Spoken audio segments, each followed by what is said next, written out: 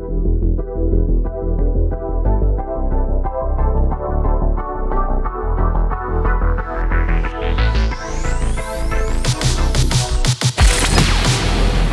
time to down your unders. Down your unders.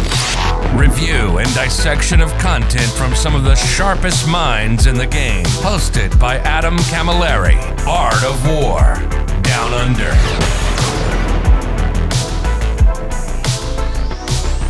Hello, ladies and gentlemen. Welcome to this episode 87, I think, of the Art of War Down Under podcast. My name is Adam Camilleri, but you already know that. And I'm here joined by one of my really good friends, proper awesome lad from Victoria, Melbourne, my hometown. His name is Stuart Trainer. You may know him as the winner of the Victorian Masters. That is my home state. He was the winner, essentially being called, the best player in that state for this year. He came third in Uprising in 2021 and was the best Grey Knights player in Australia in the ITC. Like I said, his name is Stuart Trainer. Hello, mate, and welcome to the show. Hello, it's great to be back. It's great to see that even though you're all around America, you haven't forgotten about your Australian mates. So no, definitely not. Quite the opposite. It's being over here is making me miss you guys all the more, and especially with the Australians. So when I bailed from Australia, guys, in November, it was just maybe opening up. Like, we didn't know, like with Omicron was starting to ramp up. We didn't know if things were going to open up or close back down again, or which way things were going. And so I took the opportunity and got the hell out.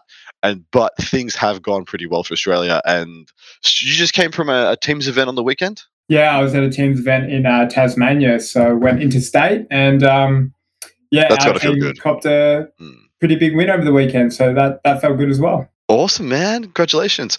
Yeah, I'm sitting in an Airbnb back in Tallahassee, having just wrapped up at Adepticon, my very first one. I'll be talking about that at the end of part 2, and I'm not going to be doing a big blog post about my progress with Dark Angels. I'm just going to be adding about maybe 10-15 minutes of content when it's pertinent towards the end of the part 2s, just for the listeners at home, because I know there's quite a few Dark Ages players in my patrons and subscribers who will get something out of that, in addition to hopefully some people just interested in my journey to become the best Dark Ages player in the world, in the ITC. I don't know if that actually means you're the best in the world.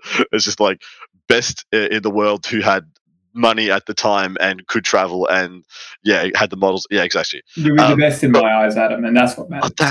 Stu, legend, mate. Thank you very much. We are here to do the Grey Knights Codex Retrospective. They have been out for just about a year now, give or take. Maybe we're at 10 months in the longevity of the Codex.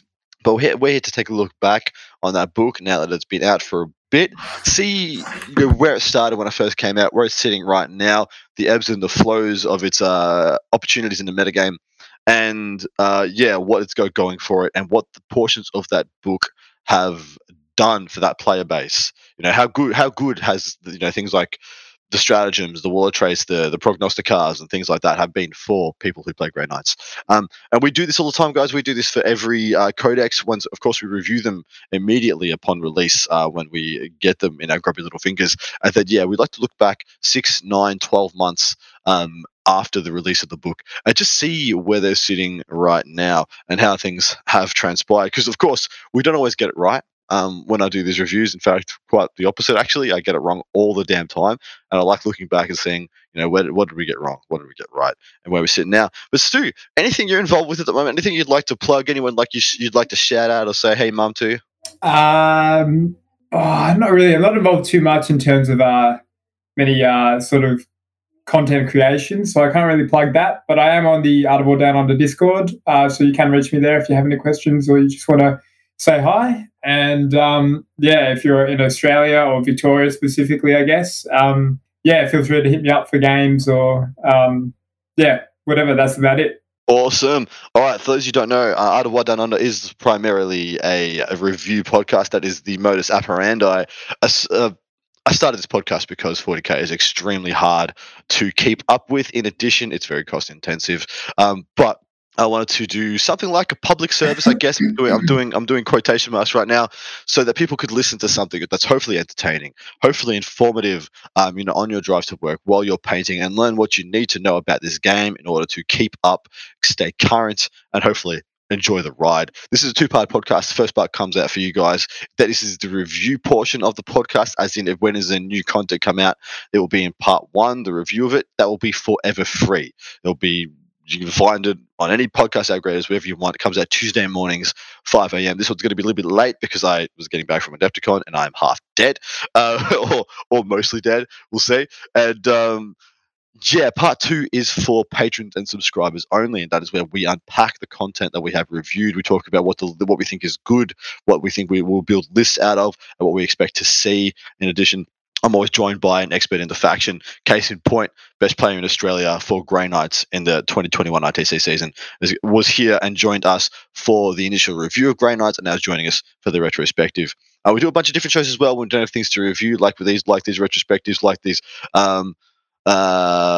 state of the super faction ones that I need to get back to doing, in addition to some talking head stuff like I did last week with Val and Peter. And we've got that beautiful. You are a Tyranid player as well, mate, aren't you? I'm very excited for what's on the horizon for Tyranids.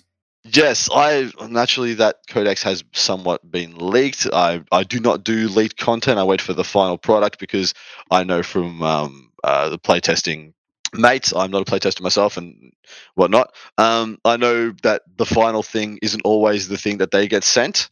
And so the one we have leaked may not be the final product for the Tyranid Codex. I'm not willing to review something unless I know for 100% it is the true and correct product. So we're holding fire on that one, but it is a very good book, and you can expect a very big review of that. John Lennon has vetoed and vected all other opportunities. He's locked himself in to do that review with me when that comes out. But you can find this podcast over on the Art of War 40k or Art of War Down Under over on Patreon. Artofwar40k.com. You can get a one-click bundle or purchase the second part of this content at your leisure, and get all the other amazing Art of War products as you see fit. Awesome to see that even though one of the Art of War coaches didn't win, one of the Art of War members won the Adepticon singles, which we thought was quite cute. Zach Point going all the way and beating somebody who I believe he has had coaching calls with in John Lennon. And so I thought that was a cool little apprentice became the master section there. But dude, we're going to jump in. We're going to talk about Grey Knights, and we're looking back. So when you first cracked open that Grey Knight book, initially when we got it 10 months ago, whatever, what were your first impressions? My first impressions of the 9th edition book was a bit mixed, because I've been playing 8th edition Grey Knights, or post-Psychic Awakening Grey Knights, in 9th edition for quite some time, and I had a pretty good handle on the tool set that those books had. And a lot of those tools disappeared in this book. A lot of things sort of changed.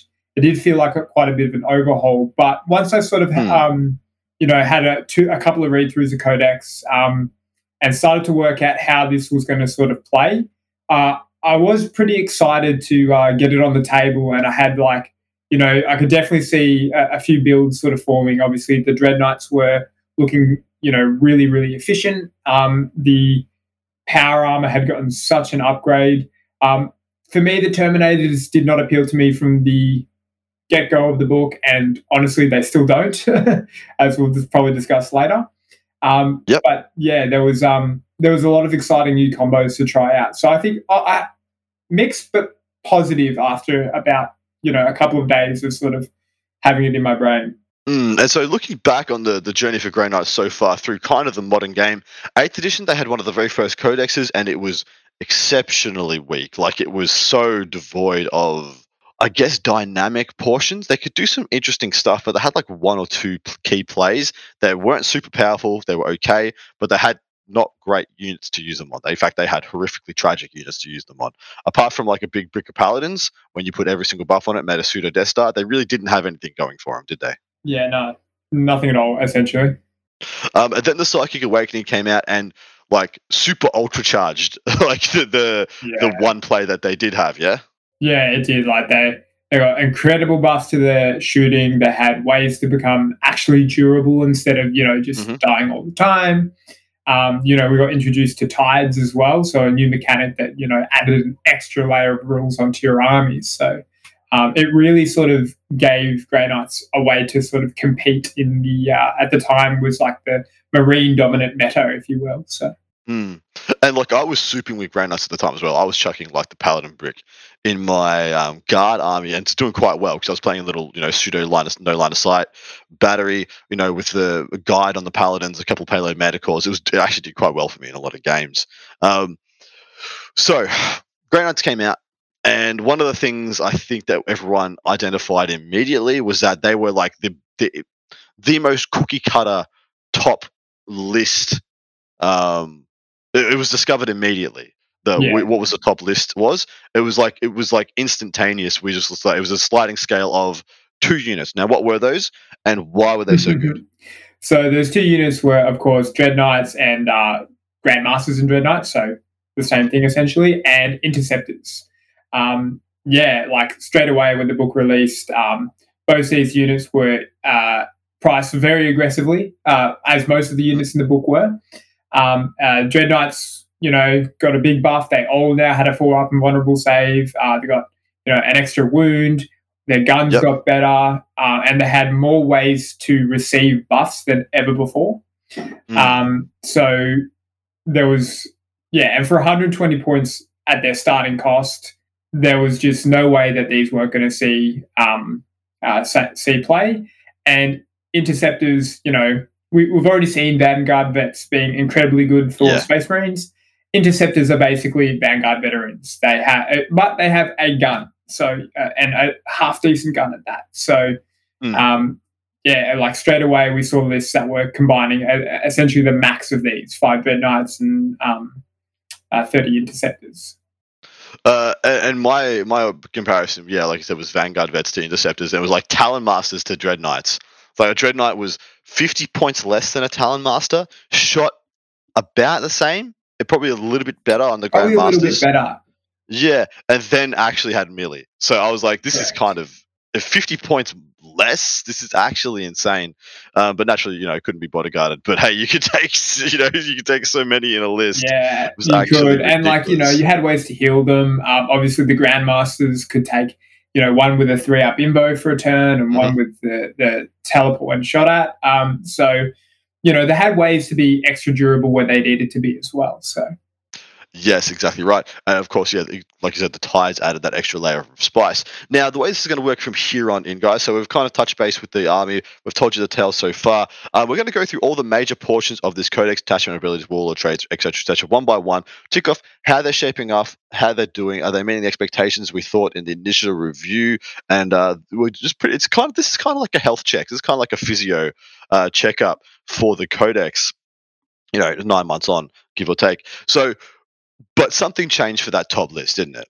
It wasn't all hunky-dory. They had a good, was it 5 months, 6 months of being one of the dominant best armies in the game, and then what changed? So, there was 2 sort of changes for them. The first off being that we had the Mission Pack 2022, or the Nakman season, which introduced now the army building rule that you can only take 1 sub-faction for your entire army. So for Grey Knights, this meant that you could only take 1 Brotherhood in your army. And because of the limitations within the Grey Knight Codex, you can only have 1 Grandmaster and 1 Brother Captain per Brotherhood, and only 1 in each detachment. So it suddenly meant the 5 Dread Knight list was, and if you were running it, the 6th one was, you couldn't run it anymore because you could only take 3 Dread Knights due to the rule of 3, and you could now only take 1 Grandmaster. So you can still run 4 Dread Knights, but you cannot take 5. And the second thing being that Dread Knights all received a 10-point increase, and Interceptors also saw a 2-point increase. So these efficient units, we expected them to get some point increases. Yeah, so your 10-man Interceptors will cost you, was it 20 more points? 40 more points? 20 more points. 20 more points. And another 10 points per Dread Knight. So how many points did that blow out, like the standard list prior to this? So if you're running 30 interceptors and 5 dreadnoughts, then your list went up 110 points basically. So which Pretty is significant. pretty big. Like anything more than 100 points is like a very big hit to a certain build or army. So Agreed. And since I find that one's fair. I think most Grey Knight players saw that one coming. They're like, oh yeah, that's kind of fair enough. Yeah. We've had it kind of a bit too good for too long. But the sub faction change really took away a lot. It took away a whole playbook. I know a lot of people were already kind of leaning away from the 6 Dreadnought build, stuck with the 5, sometimes the 4, and they would take something like the super librarian. They'd be taking Draco, or sometimes even a Chappie when they'd flex into it. A couple of Tech Marines, and then all of a sudden they just lost the entire ability to have a whole secondary playbook attached. There was no flex tech pick. It was just, all right, which one of these best ones I think the big issue of it is that, and we'll touch on this a bit more later as well, is that the Grey Knight book actually lacks a lot of depth because we don't have very many data sheets, which means that when one of the things we did have a bit of flex when Brotherhoods was introduced was, taking 2 Brotherhoods, so you had little extra pieces of tech in your army to help deal with the metagame. But now only being able to take one of those, it just narrows your choices even more in an already narrow, when you already don't have many options. So I think it hurt Grey Knights more than, say, some other armies because they already had quite a bit of depth to them. I'd argue it hurt Grey Knights the most, or equal the most of any I think faction. it hurt Sisters a little more, but I was about to say, I think Sisters is the only one you could argue is worse. I think I heard him maybe because the comparison I have is Orcs. Orcs used to like taking, before freebooters and speed freaks and stuff, prior to their army rounds or supplements, they used to like taking 2 cultures, sometimes 3 cultures, because there was a lot of tech locked to the clan cultures. And that's exactly the same for Grey Knights. You have a good baseline for a lot of your tech, a lot of your flexibility in the prognosticators and your relics and strats. But if you want the really ultra powerful stuff, it's all really locked to Brotherhoods, like the pluses to wound and the rerolls and all that, plus attacks, stratagems. It's all really locked. All the big powerful ones are locked to a Brotherhood. So you only get one choice of those, which is quite rough. But jumping in, we're starting this review for those traveling along at home on page 45. These are the detachment abilities. Give us a little TLDR on the health of this section. So the detachment abilities is, more or less your standard stuff. You can only have one Grandmaster, one Brother Captain, which I already touched on. It also gives you the chapter tactic for Grey Knights, which is the Aegis. So this means that they get a 5+ feel no pain against mortal wounds. And if the unit is a psyker, which is most of your army, 90% of your army, then you get to add 1 to deny the witch test taken for those units. As chapter tactics go, I think this is actually very good in 9th edition. There is just still so many mortal wounds in the game. Being able to blunt that damage is just really good. And the second dot point of adding 1 to deny the witch test feels a little bit more relevant now that people are taking more psychers to take mental interrogation, and also the armies in the meta, such as Craftworlds and Harlequins, do want to take psychers. And want to take psychers. So the +1 to deny is a lot more relevant now than it was when the book initially dropped. While I do say it's pretty powerful or pretty nice still, I think with the newer books we're seeing more and more powerful sort of chapter tactics, so maybe it doesn't hold up to the more recent ones. But I still think it's a pretty solid foundation as a army-wide rule. I'd like to see, I would have liked to see one more dot point, something that makes them shoot better, fight better, move better. One of those, just something that gives them something a little bit better.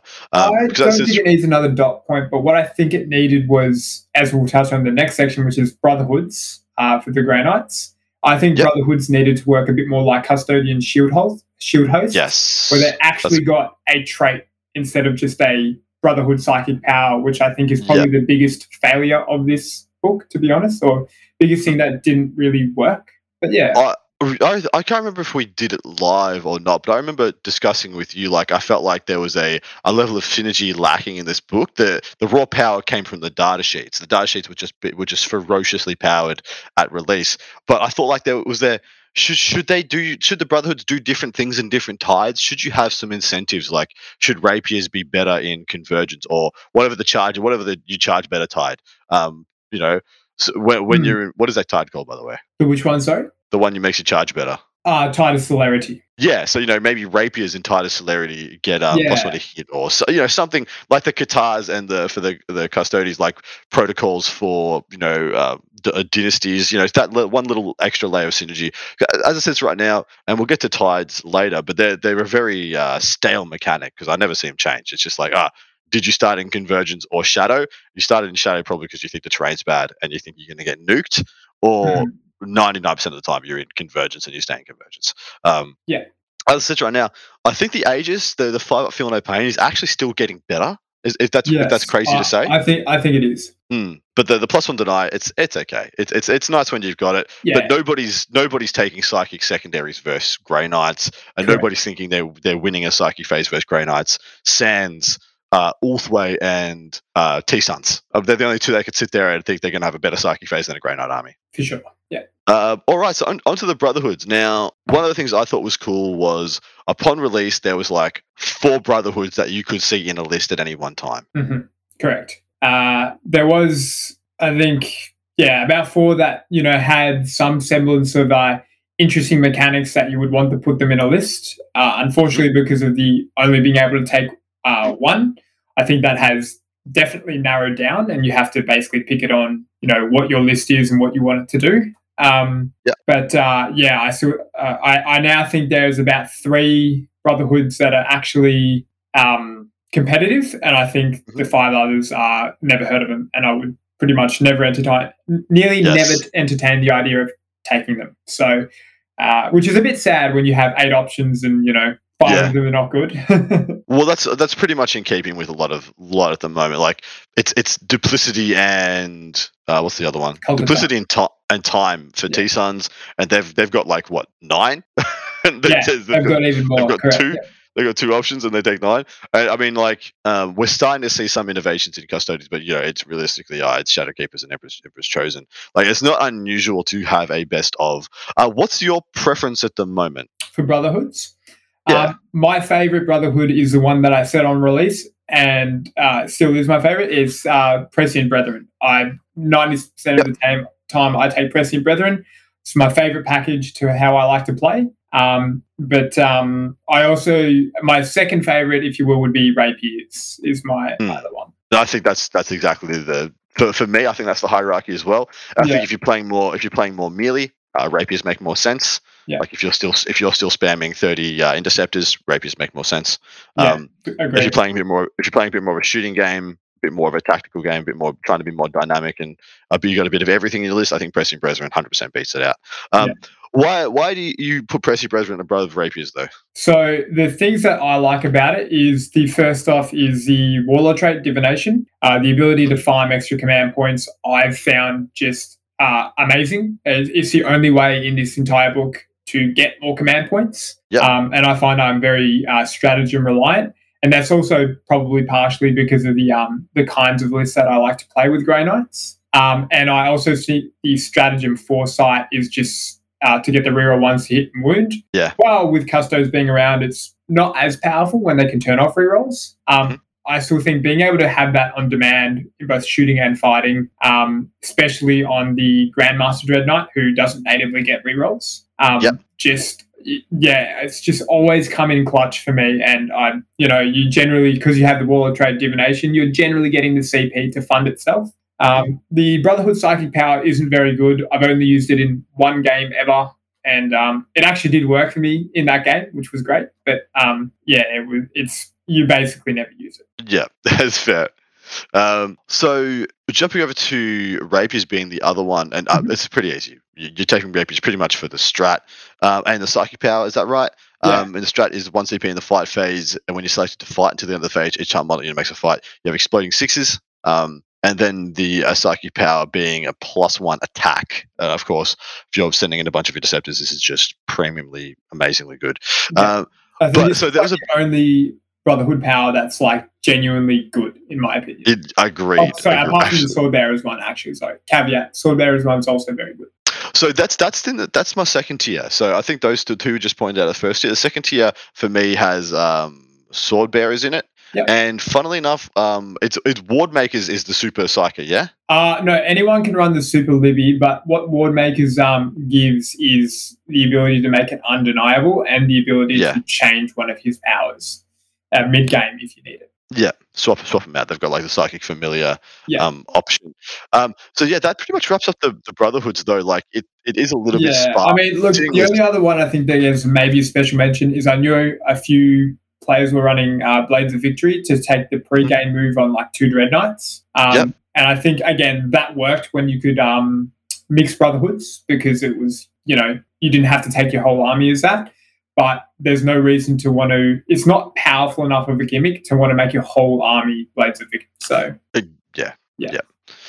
So moving on to the next portion of this book, Wisdom of the Prognosticars is the kind of customizable in your list, point spend that we've seen in all 9th edition codexes. But this one has 2 different tables. This one has with Visions of the Augurium and Gifts of the Prescient. Can you unpack this for us and give us your little lowdown? Yeah, so the both of these tables are basically paid points to get a one-time, once per game use or ability on a character. And they do various different things. So I guess the Visions of the Augurium are more special abilities, and the Gifts of the Prescient are meant to be more like war gear related, but they kind of do the same thing.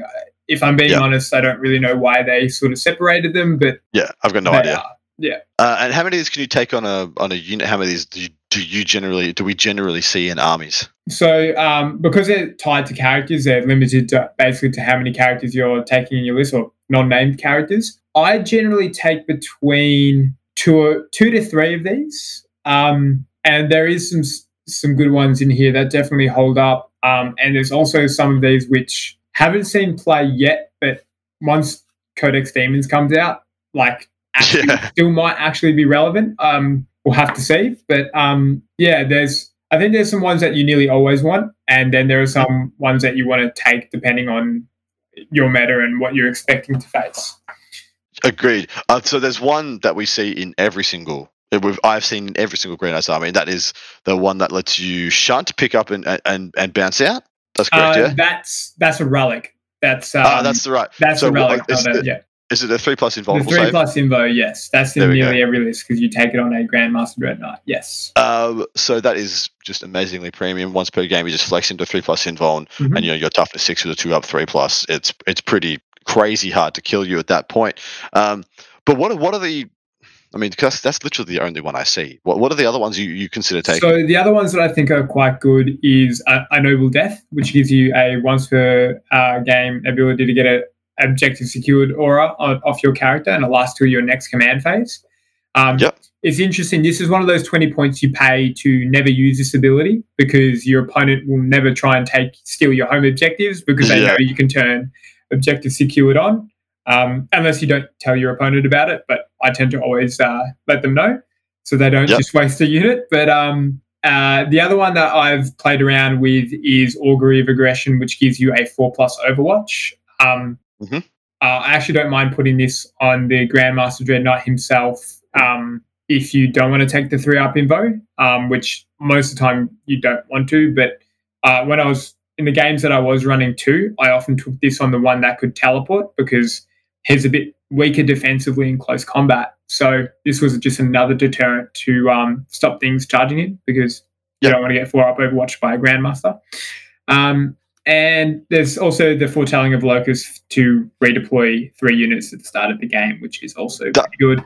That is the one I expected to see in every list. I was very overhyped for this. I know I said this on the last Grey Knights review. I'm like, I am taking this every game, and I never take it. Dude, but why is that? It sounds amazing. Yeah, I don't know. So I think partially it turned into because of the lists that I was taking. When you're taking the Dreadnought list, I think this is a lot more powerful because redeploying 3 Dreadnoughts is really, really potent. But the lists I was taking, I really leaned into the MSU infantry spam of Grey Knights. And redeploying 3 5-man units didn't really have the same effect that I wanted it to. A lot of the time when in the games where I was taking it, I found I just wouldn't use it because I'd have put my units in positions where they were safe anyway because I had such a small footprint. Another thing is that this is core locked. If I could redeploy characters and rhinos, I would actually consider it a lot more because I think that would be really potent. But yeah, it's basically just Dread Knights and your infantry squads that redeploy with this. So yeah, I think that was another thing that sort of maybe I didn't sort of quite realize when I first read this that kind of affected my judgment of it, if you will. I'm finding this a bit of a miss, to be honest. So this section, these two columns, and I suppose we should have done the hit or the miss for the Brotherhoods and the other sections already. But I think you pretty much discern how we feel about them. I find this a bit of a miss just because, like you said, there's only one really good one. All these sound good until you realize you're paying points for a one use opportunity cost that, if you're taking it to a tournament, a 5 or 6 gamer may not come up in 5 of your games. Especially with some of them being locked to exclusively working on demons. It seems like this is just too narrow a band of buffs to really warrant the points. Yeah. I wouldn't call this section a miss, but I wouldn't call it overtly powerful. I think at the time when it came out, it felt really good when, books didn't have maybe as insane point upgrades that we kind of have seen in other books. But I still think a lot of these sort of base mechanics are still pretty powerful. And if you feel like you need them in a list, you can get quite a bit of value out of them. Because a lot of the time they're not so much abilities you use, they're deterrents to your opponent and they force your opponent to play different. So I think anything that can do that generally is worth like the 10, 15 or 20 points that you pay. But again, is it 20 points I want to spend if those 20 points could, get me an extra team of strikes? Probably will go for the team of strikes instead. Yeah. So you really got to balance that up when you're writing your list. Agreed. All right, jumping over to the stratagem section. I remember, I think, was it you I think you were quite down on these, weren't you? I wasn't sold on the stratagems upon release. There were some good ones, but I just I wasn't sure, but I think that was also looking from the eyes of we just had some of the best stratagems in Psychic Awakening, so these kind of feel like a downgrade. But I think I'm actually overall pretty happy with this stratagem section. I think this is actually a win for the Grey Knights. In hindsight, I'd probably have to agree. Psychic Onslaught, Psychic Channeling. I can't remember if I said it then, but I remember thinking the first two are the bread and butters anyway. They're in order of operation set up for you. Yeah, I use Psychic Channeling every game, nearly every turn of every game. It's just making any psychic army knows that you live and die by your psychic powers going off. So you need them to go off, and this gives you a much higher chance of getting that those psychic powers off. I have still failed powers on 3d6 of the reroll, and it hurts my very soul. But if you need a power to go off, you're spending the stratagem. It's just as simple as that. Very good, and it's only 1 CP, so it doesn't feel overcosted at all. Yep. Onslaught again is just making you shooting better, so can't ask for much more than that. And it goes hand in hand with Cybolt Ammunition as well, with those two being. Was that they got split up, didn't they? They used to be one two CP. They were different stratagems, but they more or less did the same thing. They sort of do different things nowadays. So I think Cybolt's also not a bad little stratagem either. What are some other standout strats? So the other ones that I think really sort of jump out at me was I know a lot of people weren't taking Brother Captains, but I still thought the Psychic Locus for Brother Captains to give an aura of +1 to cast was pretty clutch in a few games. I usually use this on a turn where I wanted to pour out a bunch of smites, and it would give me a much more reliability on casting 3 or 4 smites to do a crap ton of mortal wounds, which is always good. The other ones was Death from the Warp to get +1 to hit when you arrive from Teleport Strike. +1 hit's always good. What are the others? Cybolt's worth mention. The shooting is, just getting AP1 on, Stormbolters is just, it's nice when you have that amount of volume of shots. Fight on the move for any teleporter unit, which is Dreadknights and Interceptors. For 1 CP, can fallback, shoot, and charge. So, again, another reason why those units were very, very popular.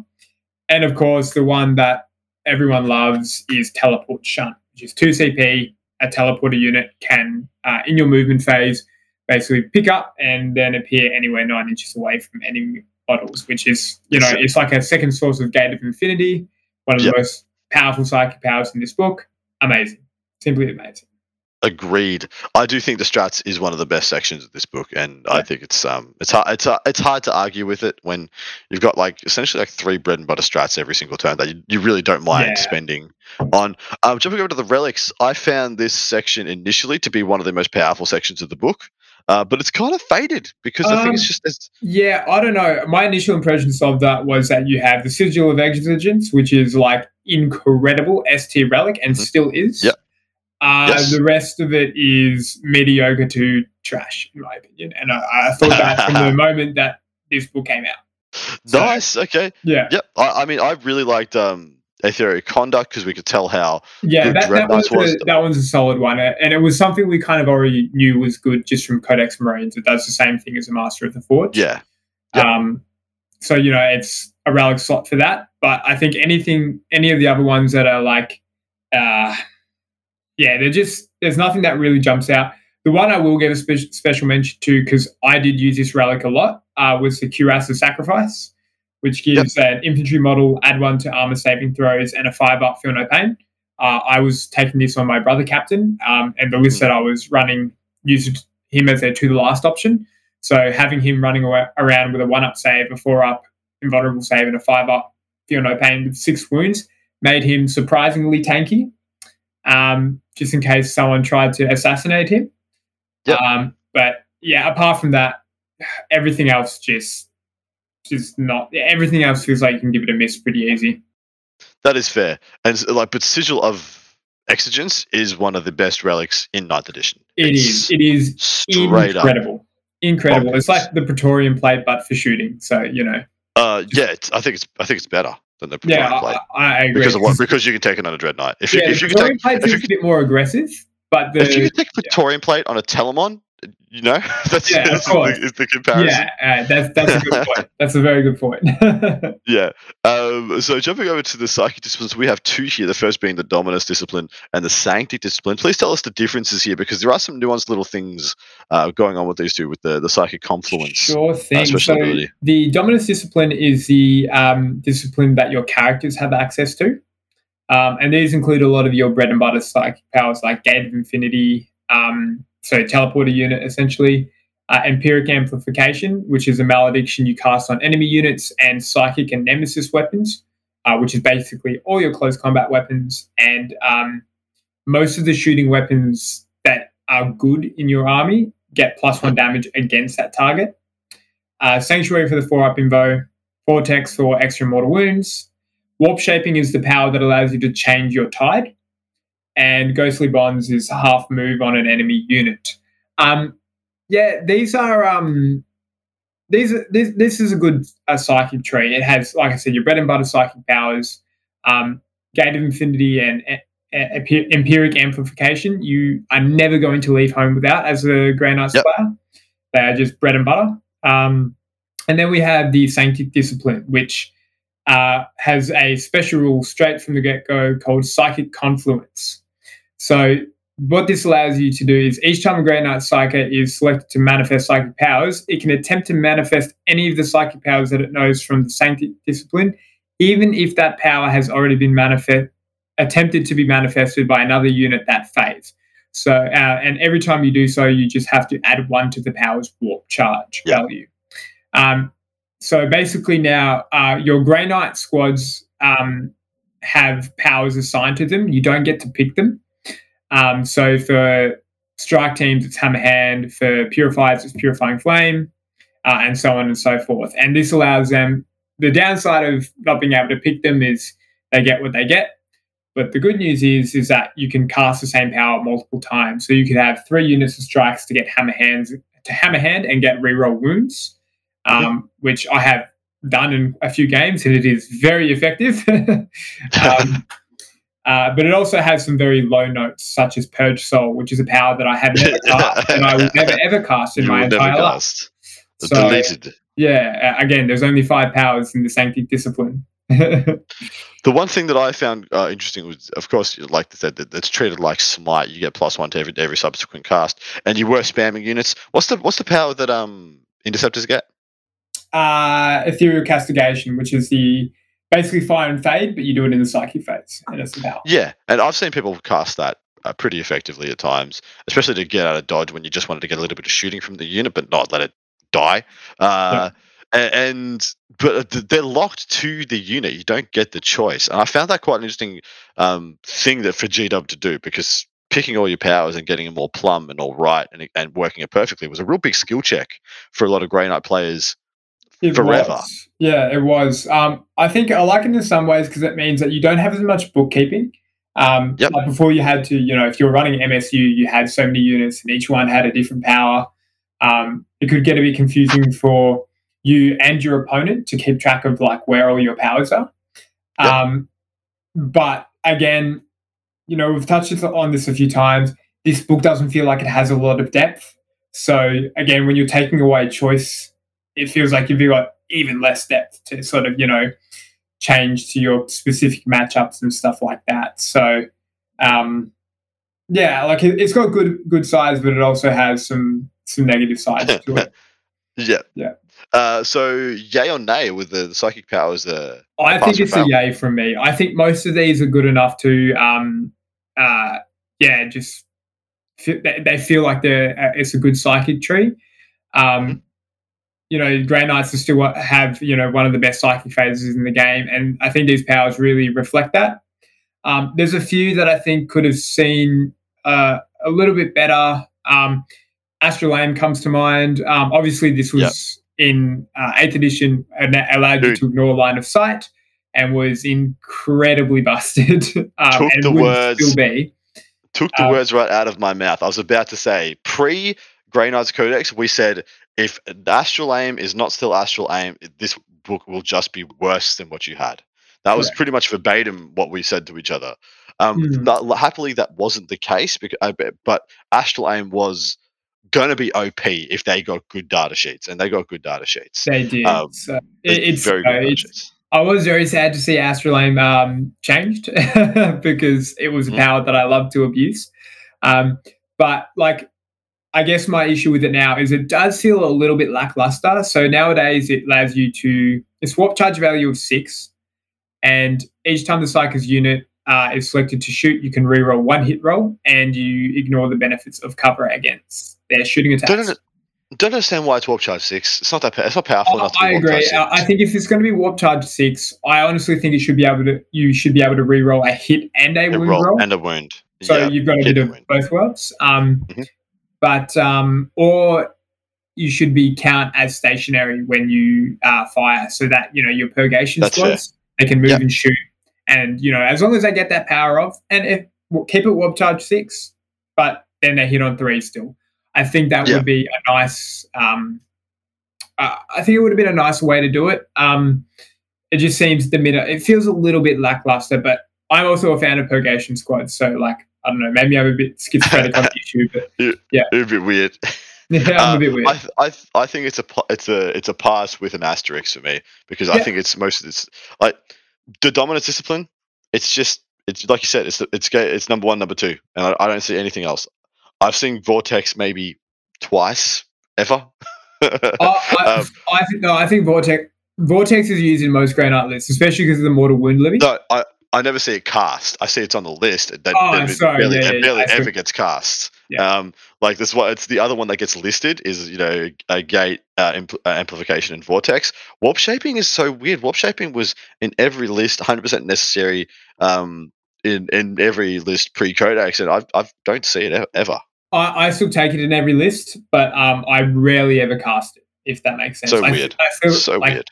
For the 1 out of 10 games that you actually do need to cast it, it's something you really need. But yeah, most of the time you're not really going to cast it because you're going to stick in the tide that you start in. Sanctuary is also good to give a unit a 4-up invo. I've used that to really, really good effect. Especially I like to put it on a Rhino because it makes a Rhino surprisingly durable. But yeah, so, but again, Gate of Infinity, Amplification, they're the ones that really make this army tick. So you need those.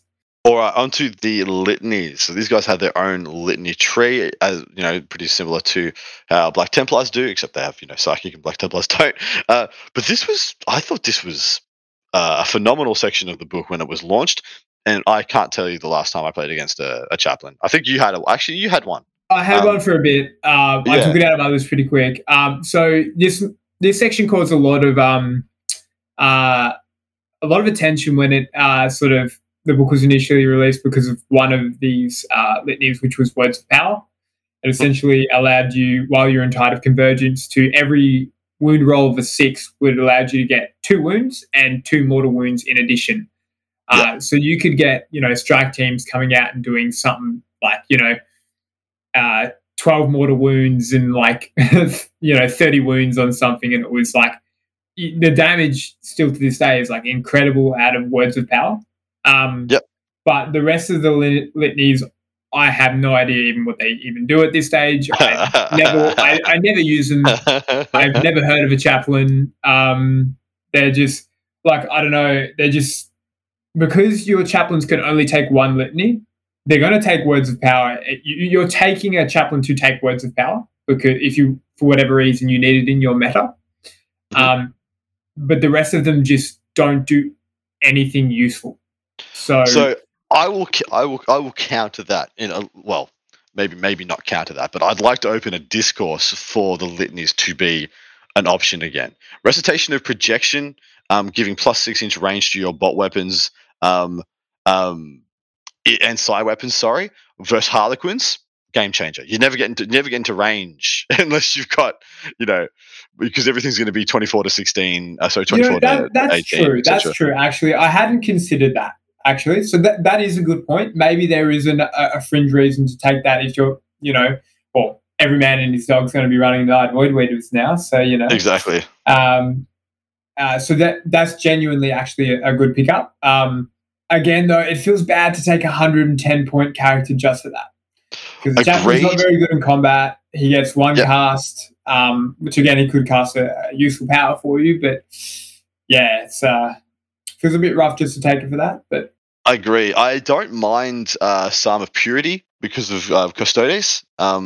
Because so it's Grey Knight's core character is within 6, and then on 6s they get an extra AP. I don't love it, but I think it can be okay. I think it's one of those things, and it's an aura, which is nice to get some extra AP.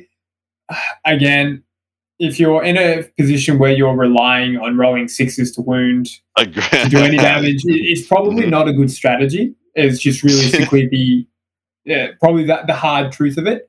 Again, I don't want to sound too negative on the book overall, but I think the litanies are just Words of Power is good, and the rest just are mediocre at best. So I'm going to disagree. I think the litanies are good, but the chappie sucks. Okay, fair. The chappie is pretty bad. If the chappie could take a Psy Cannon and a freaking Thunder Nemesis weapon, or if it could be kitted like a captain or even a brother captain, you could make so many more arguments for it. But it's just this very inflexible shell that can do sometimes decent litanies in the right matchups. Yeah, I think that's fair. I think it's just not worth the 110 points that you pay for him. It feels bad to shell that out. Yeah. All right. Into the Warlord traits, my man. We've only got 6 here. There's not really much to say. First of the Foray was horrifically nerfed for no reasons whatsoever. They could have kept it exactly the same. You should just give reroll charges. It was good. It was the best one you had for it. I actually don't hate First of the Fray. I don't hate it either. It's just got T's and C's that frustrate me. Sure. Yeah. No, I can understand that. I was taking First of the Fray a few times on my Grandmaster Dreadnought just to give him a more reliable charge. Because it adds 1 to plus. Basically, first threat is +1 to advance and charge rolls for your Warlord. It does have a second bullet point with the caveat that basically, if your Warlord's already in combat, then other units charging into the same combat get +1 to charge. But I mean, like, when it comes up, sure, it's nice. But, like, again, it's not something you're going to really build a game plan around, if that makes sense. So it's good to just help give your Grandmaster a more reliable charge, because when he gets to combat, he does some, serious damage. So the one that broke our brain, I think the one that broke my brain when we first saw it was Unyielding Anvil, because it's just better right to the war. best one. Yeah, it's I never leave home without this Warlord trait. It's so good. Like, OBSEC on demand is just so good. Well, it's the Rights of... So Rights of War gives an OBSEC aura of 6 inches, but it doesn't give double OBSEC if you already have it, which is what this gives. So the mandatory strikes you have to take if you're taking Battalion of Patrol, all of a sudden get double value, and then all the spammable units, your Dread Knights and your Interceptors and your Purgation Squads and what is not core? The Land Raider? Pretty much. Like all your all the Grey Knight specific units, anything that's not shared with Codex Space Marines is basically core. So, that's nice. So everything that's worth taking is core.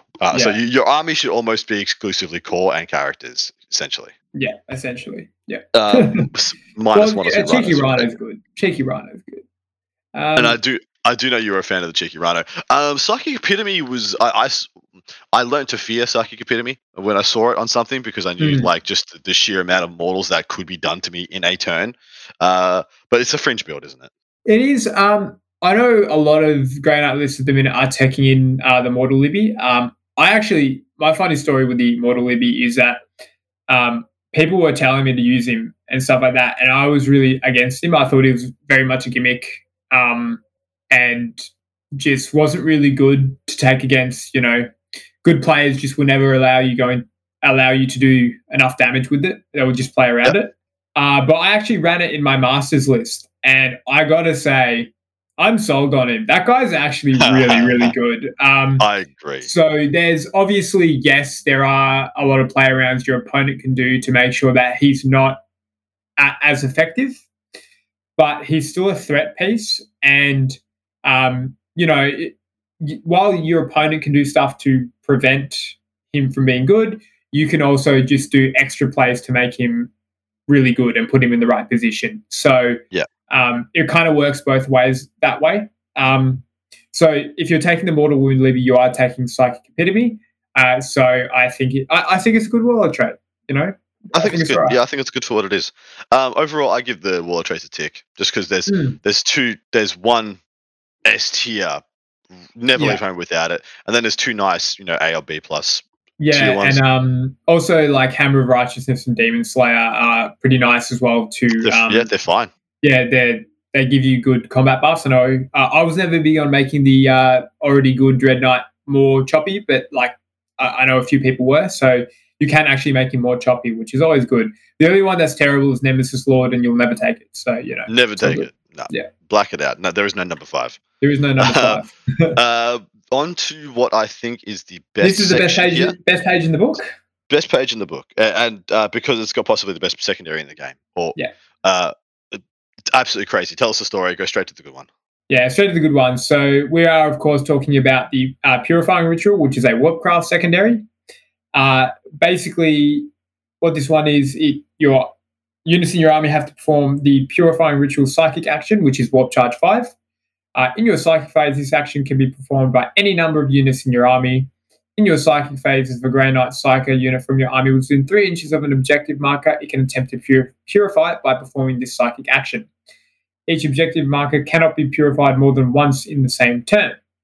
And the table is, if you purify one objective, you get 1 point. If you purify 2, you get 2. And if you purify 3, you get 4. And if you get 4 or more, you get 6 points. This is... it's amazing. I've yet to see anybody need to purify 4 in a turn. I've done it a lot. It's just like unnecessary. It's like, You see that meme where someone's just dropping sausages on somebody, like this is a whole Yeah. packet of sausages in the face. It's like my cup overfloweth with points. It's ridiculous. But in the vast majority of games, you can, especially if you go first, getting 3 on turn 1 is just going to happen. Yeah. And it's very easy to cast. It's warp charge 5. It doesn't increase or get harder to cast, which is something I thought it should do. This is phenomenal. And the scoring pressure it puts on your opponent, and the freedom it lets you have with things like always taking things like Stranglehold, which keys into this. If you're getting 4 points on Purifying Ritual, most likely you're getting 3 on Stranglehold, or you're getting minimum 2 on Engage on All Fronts. Should you want to go down that route? Yeah. Excuse me. It's just such a phenomenal secondary, and it gives you a lot of options for list building and playing the game, because we have one thing I like to do is that, because it's such a good secondary, I'm happy to play the first 2 turns quite cagey and just score 2 points off it. Like I can score 4 points in the first 2 turns, because I know turns 3, 4, and 5 I can get just a maelstrom of points very quickly off this secondary. So it allows you to conserve units for later in the game as the game becomes more developed.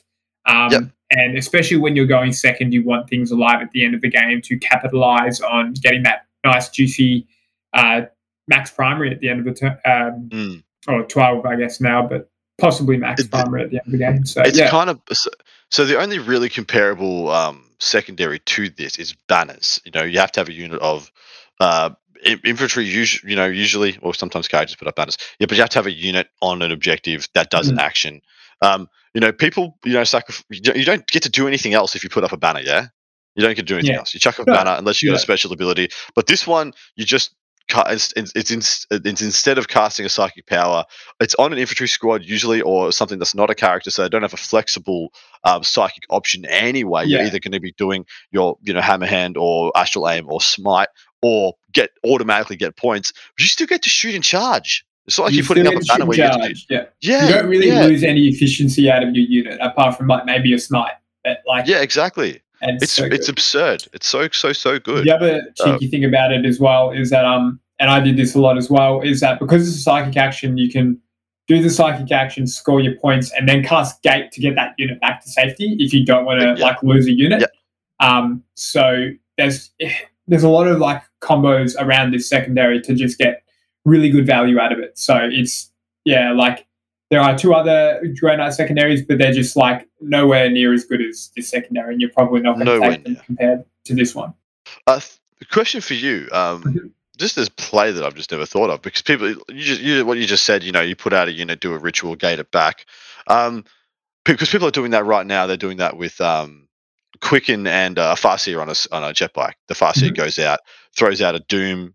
Spend a CP because then it can do Doom and Psychic Ritual or Pierce the Veil or whatever the hell, and then you quicken them with Fate Dice and send them back. Could you do that twice in one turn with Grey Knights? Because you can do one that does gets Empiric Amplification on it, like you run a unit up, do it, amplify, move it back, and then you gate the second one. So no, because I think you mean Ethereal Castigation, which is the move twice power and the whatever. So that one is on interceptors themselves, so they're casting it on themselves. So they can't, do the psychic action and then still cast a power. So and they can't get someone else to cast it on them. I really wish it did work that way, but no, not one's quite. enough. One is enough.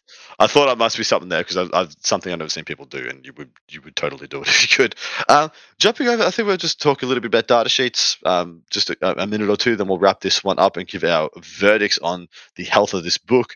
Of course, we don't really need to talk about interceptors or Dread Knights. Everyone knows what they are. Everyone knows they're easily the best things in the book. Let's talk about some of the outliers, because there was a couple of units that you really like that I don't see really anybody else taking.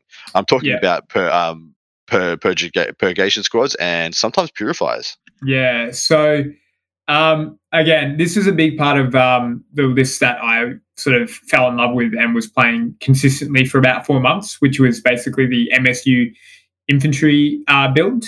Power armor build, yeah. Yeah, power armor build. So Why I sort of built this list was mainly because I liked To the Last as a secondary way too much, and I wanted to be able to build that into my Grey Knights list. So I wanted to make it 3 characters, being Drago, my Grandmaster Dread Knight with the 3-up invo and teleport when he shot at Relic, so pretty much never dies unless I throw him away, and a third character which can just sit at the back and not engage with the enemy, which was my Brother Captain.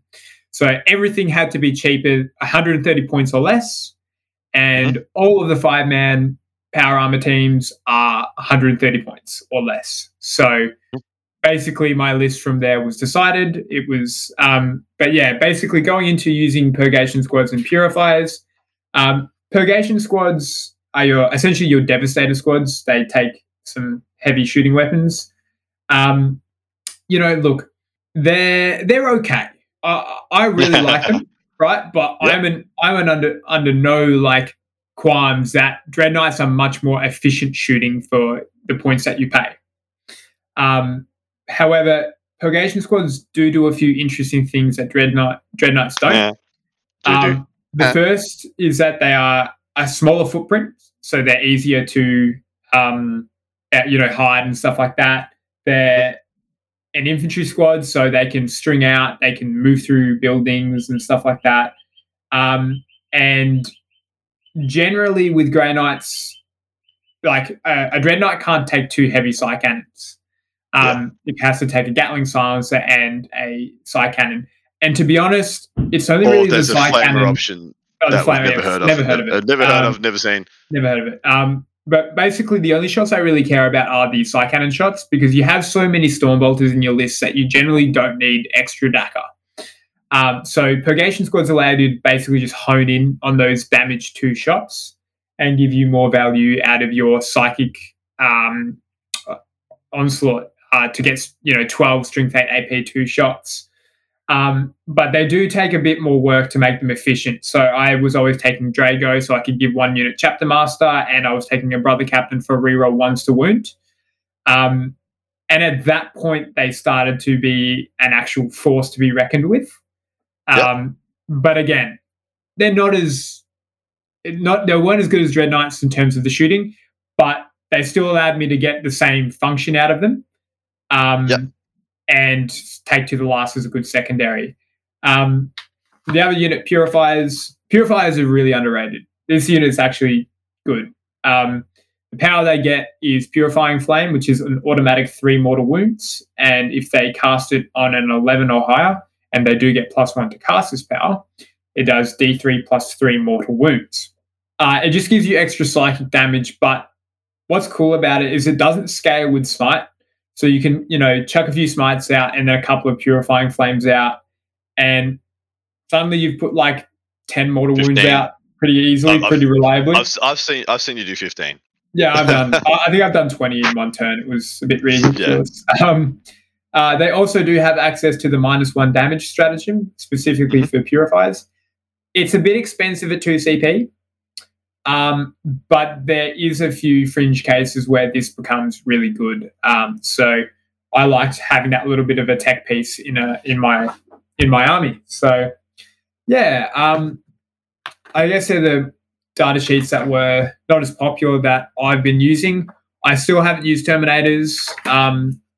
I just think they're way too expensive for 40 points a model.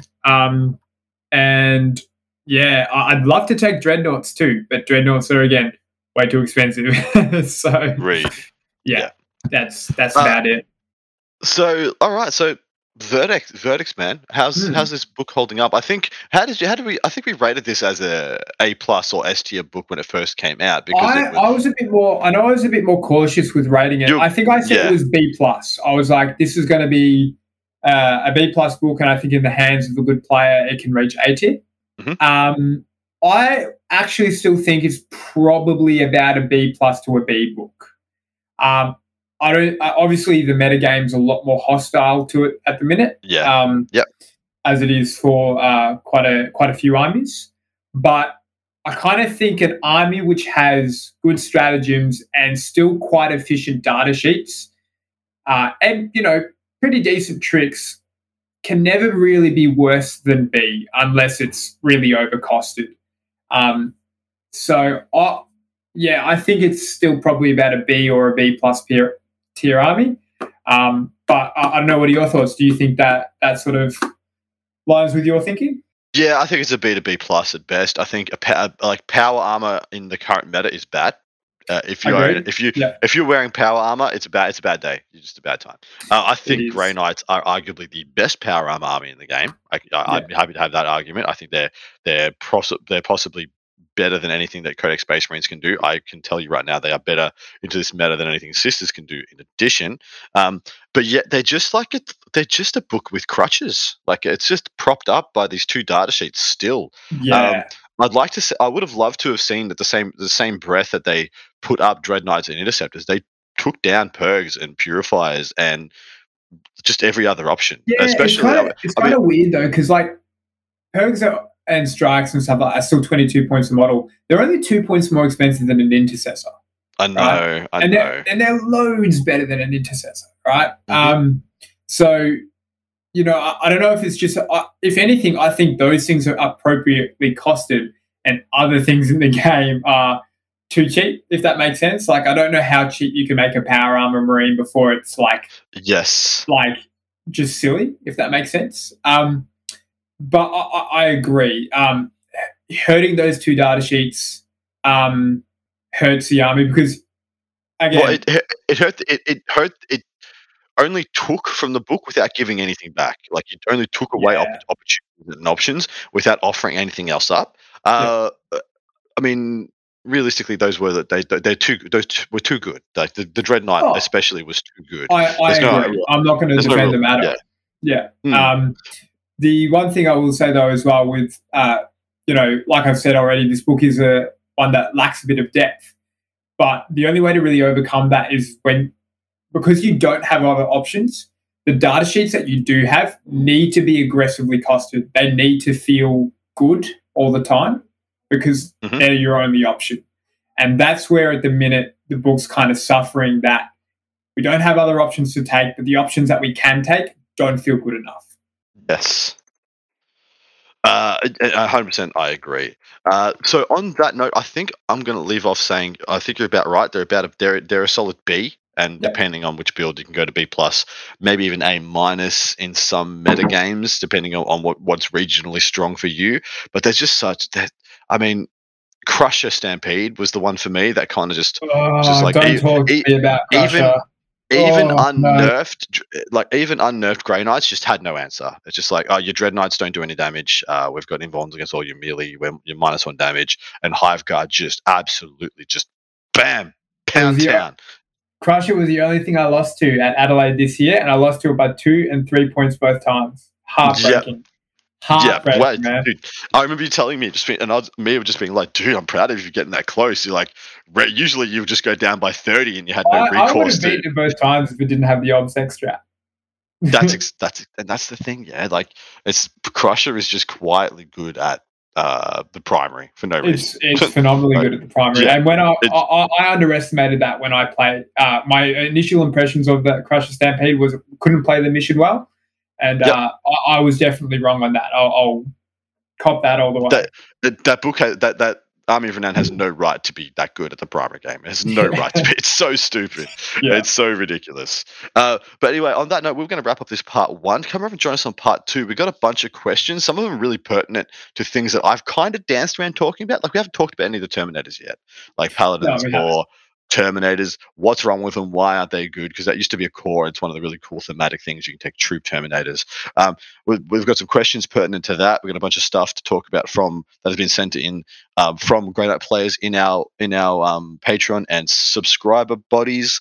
So please jump on and get involved in the war room as well if you like. But if you are a subscriber to me or a patron, you can ask anything of us on these episodes, even if they're not related to the subject matter or they're just funny, goofy stuff. We'll answer them. And in addition, I'm going to be talking about my progress with Dark Angels and my run at Adepticon. So yeah, thank you so much for coming on, Stu. Are you still buoyant about Grey Knights, or are they hitting the shelf at the moment? So at the minute, they are unfortunately hitting on my shelf, but part of that is because I'm very excited about the mid book that's coming out. people that have known me for a long time know that Nids are my baby faction. I absolutely adore them and love them. So seeing them get the some love and attention really gets me excited. But at the minute, like I said, I've been playing Grey Knights for about 6 months. As soon as the book was released, and because the book has no depth, kind of bored of it, to be honest. I just feel I've explored all my options, so I want to get something a bit fresh in me. So. Yeah. Well, you played, like you said, you played them solid for 6 months before they came out, and you played them pretty much up until like this year, pretty much. You played them at Adelaide Uprising and then at Vic Masters. So you played them for the first couple of months of this year as well. So you put in like just shy of 18 months straight on. Yeah, the book, so. I'm very happy to claim the title of the Grandmaster from Down Under. So nice. Yeah, cool. I like you code yourself that. You said before, you said no, they're hitting on my shelf at the moment. I've just had the vision of a Grey Knight hitting on a shelf, being like, you hold objects here often. But anyway, I don't want to play with you anymore as I slowly drop it. It's all right. On that note, we will just tune out. Thank you so much for joining us, guys. We'll see you over on part 2. Hopefully, you will join us there and continue to support what I do.